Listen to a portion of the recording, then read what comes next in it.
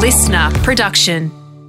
We may say to ourselves, I don't want to be a perfectionist, but deep down, we are reluctant to give up the perfectionism because we also know that it helped us get to where we are, that it also helps us be more successful. And if we're able to distinguish between the two and say, well, I want to still be responsible. Yeah, I want to still be hardworking and ambitious and pay attention to details. What I want to let go of is this obsession with failure, this fear of deviating from the straight and narrow. That's what I want to let go of. Then we're in a much better position. I'm Margie Hartley, Executive Coach to senior leaders around the globe, and this is Fast Track.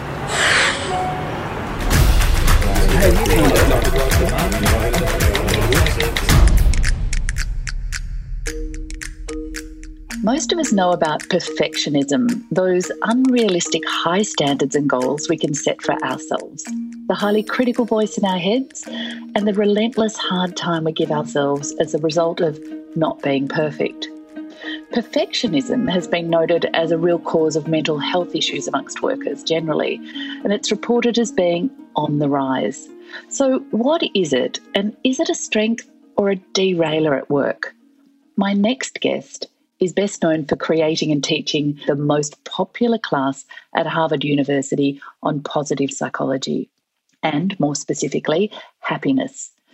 And he's a world leader and expert on the science of positive psychology. But it's his work on perfectionism, and more specifically his book from 2009 called The Pursuit of Perfect, How to Stop Chasing Perfectionism and Start Living a Richer, Happier Life, that I want to focus on today. Tal Ben-Shahar is a best-selling author, an incredible teacher, a PhD in organisational behaviour, and an expert on the psychology of leadership. He consults to leaders around the globe, and his books have been translated in over 30 languages. He's got a reputation as being a great human and an exceptional storyteller. What a pleasure to welcome you to Fast Track today, Tal. Thank you for your time. It's great to be here. Thank you, Margie. So your career's been built on a pursuit of happiness and the positive psychology studies and the brilliant teaching that you do. And as I said, I want to focus on this idea of the pursuit of perfect. This book that I know you wrote in 2009 walks off my shelf. I hand it to clients regularly and they say it's transformational for them. Can you describe perfectionism?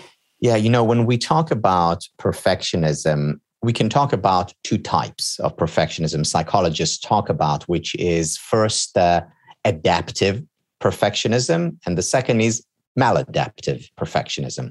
So adaptive perfectionism is about ambition. It's about being responsible. It's about hard work. It's about attention to details. This is adaptive perfectionism by and large. Maladaptive perfectionism is the fear of failure, the obsessive fear of failure that prevents us from taking action. It leads to avoidance rather than to coping. And it's this fear of failure that is harmful. It's harmful for business success. It's also harmful for relationships because we tend to be defensive. Fearing criticism or disagreement, we reject any and all help and potential, therefore, for growth. Now, the reason why it's so important to distinguish adaptive from maladaptive perfectionism is because very often we may say to ourselves, I don't want to be a perfectionist, but deep down, certainly on the subconscious, sometimes on the conscious level, we are reluctant to give up the perfectionism because we also know that it helped us get to where we are, that it also helps us be more successful. And if we're able to distinguish between the two and say, well, I want to still be responsible. Yeah, I want to still be hardworking and ambitious and pay attention to details. What I want to let go of is this obsession with failure, this fear of deviating from the straight and narrow. That's what I want to let go of. Then we're in a much better position to keep the former and let go of the latter. You wrote The Pursuit of Perfect in 2009, and it's still a bestseller. Why are we so drawn to getting things right and pursuing perfect? What are the reasons for us wanting our lives to be perfect? Yeah. So, the reasons are, or some of the reasons are natural, evolutionary. We're rewarded for success. We pay a price for failure. So that's part of the reason. However, that doesn't account for the deep and harmful fear of failure. And that comes a great deal as a result of education. What we're often presented with, whether it's on magazine covers or fairy tales or partial pictures of role models, what we are provided with is perfection.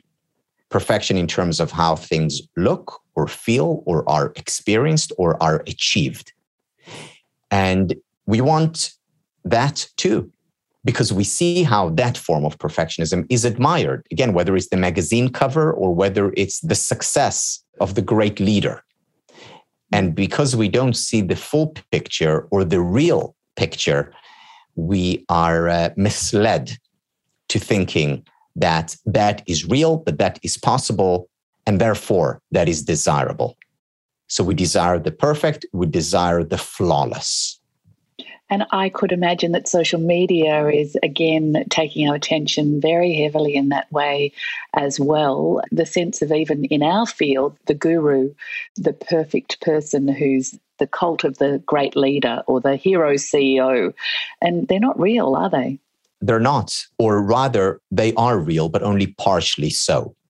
Because, we all have great days and great accomplishments and days where we're extremely happy. We also have days when we are depressed and feeling down and fall down and fail. What we need is the truth, the whole truth, and nothing but the truth, rather than partial truth. I have met people who believe their perfectionism is a strength rather than an obstacle. What do you say to that? That part of it is absolutely right. If by perfectionism, they mean the fact that they are responsible and hardworking and ambitious, and you can count on them, then by all means, keep that.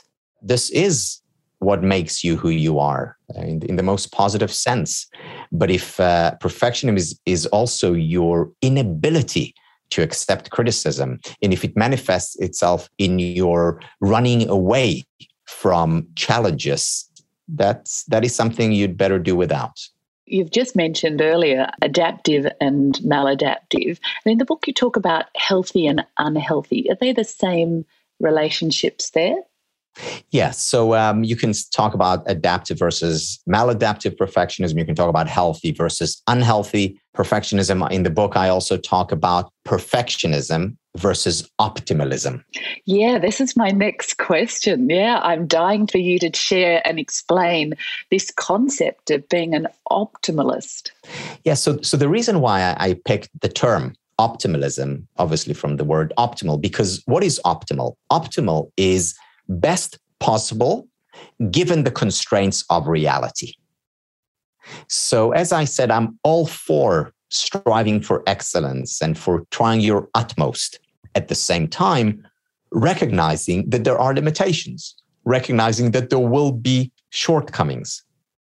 And Margie, I'd love to share this study with you. It was conducted by my mentor, Ellen Langer. She's a professor at Harvard. What she did was the following. So she invited science students, biology, chemistry, physics, to the experiment. And she told them about great scientists, about Nobel Prize winners. And she told them about their accomplishments, their achievements, and all that they did throughout their career. And at the end, after she told them their story of success, she asked these young students who were, top students, smart, capable. She asked them, so do you think you could do what they did or have a, similar career or trajectory to theirs? And the answer was mostly no chance. I mean, these people, they're larger than life figures. And then she took a second group of science students, same profile in terms of grades, in terms of abilities. And she told them about the exact same scientists, Nobel Prize winners, extremely successful scientists. She told them about the exact same ones, only she told them the whole story, which was, before He won the Nobel Prize. He had failed on this exam, this qualifying exam, and he was rejected from this university. And he ran all these experiments that didn't yield any results. And she told them, in other words, the full story. And at the end, she asked them the same question. So do you see yourself, achieving what they achieved, their accomplishments, their trajectory? And they were much more likely to say, yeah, maybe, I could do, I know what I need to do to get there. In other words, when she showed them reality, it was attainable. When she showed them just that magazine cover of that Nobel Prize winner, then it was unreal, unattainable. And that is the impact of perfectionism. When all we accept is that final perfect Photoshop picture, then we're limiting our capacities, we're limiting our potential. What a brilliant story, and so simple yet powerful in its application to the impact of our belief about our future and our hope for our future, just in the colour of a full picture versus the perfect picture. Yeah, and this very much applies to raising children, of course, or to teaching or to managing, because as parents, we want to tell our children, stories of success and when things go well, whether it's about ourselves or others. And we also want to share with them stories of failures and insecurity and falling down and getting up again, or falling down and staying down, if that was the case. The same with our students. What students need is not a perfect teacher who knows it all and has always known it all. They need a human being as a role model. And the same with leadership, with management. So, when we talk about the importance of managers being vulnerable or expressing vulnerability, it's important specifically for the purpose of helping their employees deal with their natural inclination towards perfectionism. Because if my role model has made mistakes, has fallen down, then, well, maybe it's okay for me to do the same.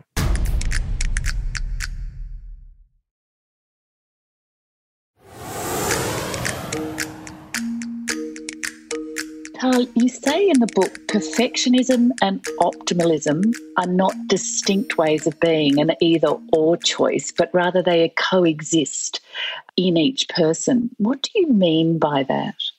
Yeah, I end the book. I started the book by sharing my personal story and being a perfectionist. And I end the book with the sentence, my name is Tal and I'm a perfectionist.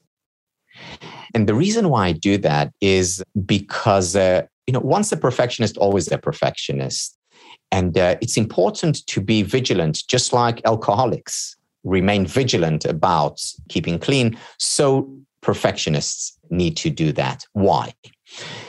Back in the 1930s and 40s, Karen Horney, who was a student of Freud and then broke away from him, wrote a great deal about neuroses.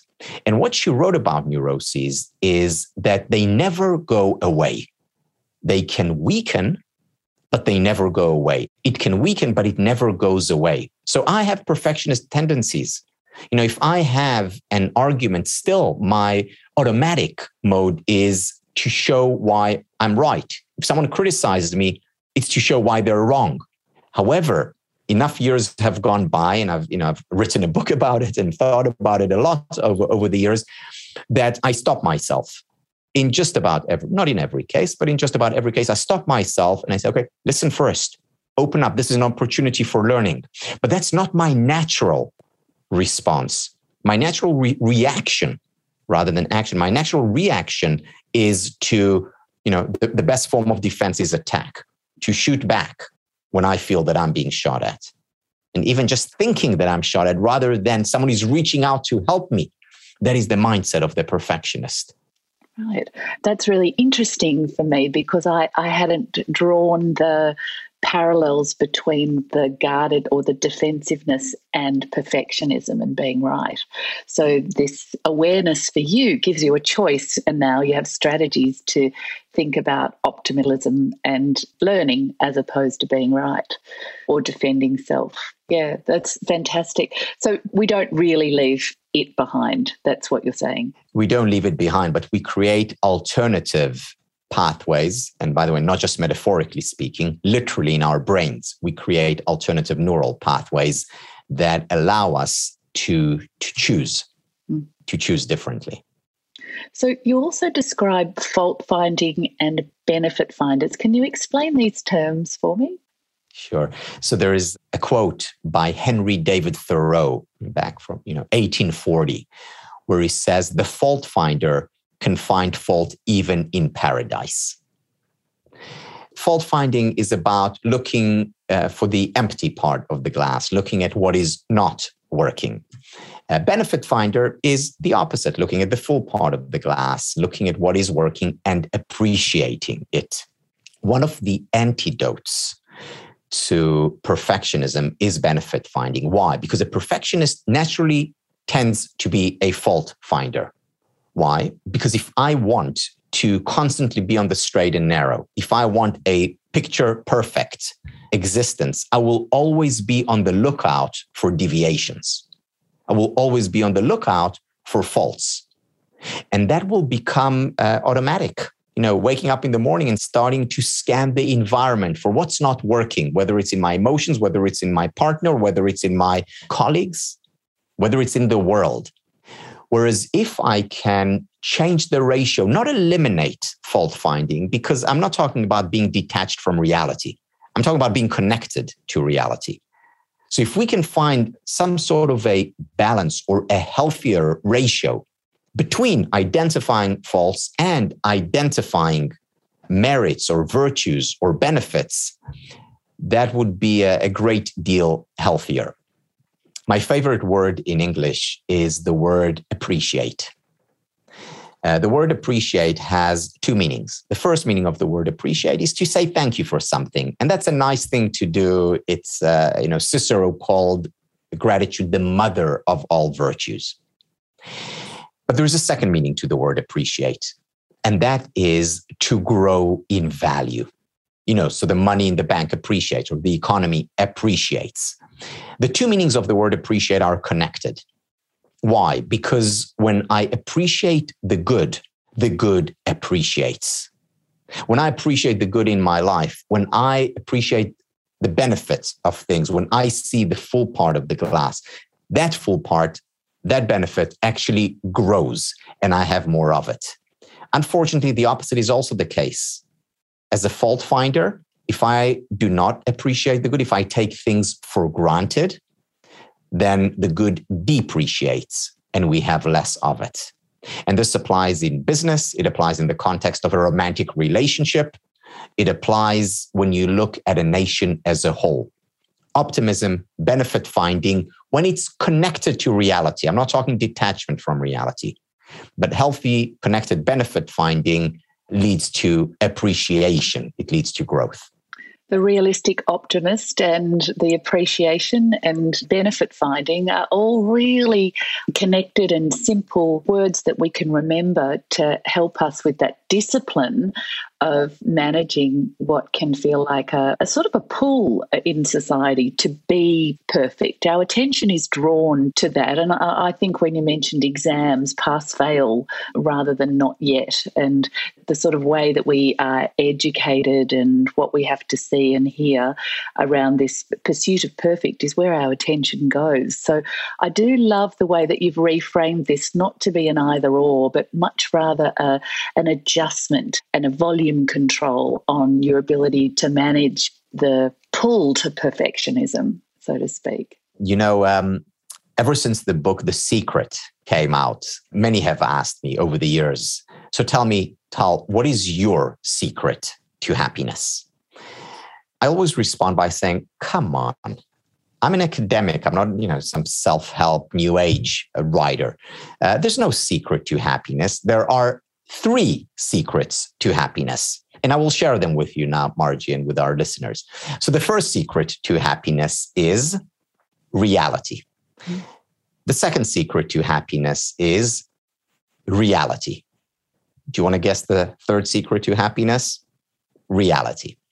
When Jack Welch was asked, after he was chosen as the CEO of the 20th century by Fortune magazine, he was asked in the interview, so what advice do you have for managers? His answer was learn to face reality. Reality is important for leadership. Reality is important for happiness. So when I talk about being a benefit finder, when I talk about appreciation, I'm certainly not talking about detached Pollyannish optimism. I'm talking about looking at what is working in the world and looking at what is not working in the world. I'm talking about struggling and even suffering as a result of failure and learning from it and growing from it. So it's about reality, the ups and the downs, the difficulties, the hardships, and the overcoming of them, the joy and the sorrow. Is that why you encourage your students to fail?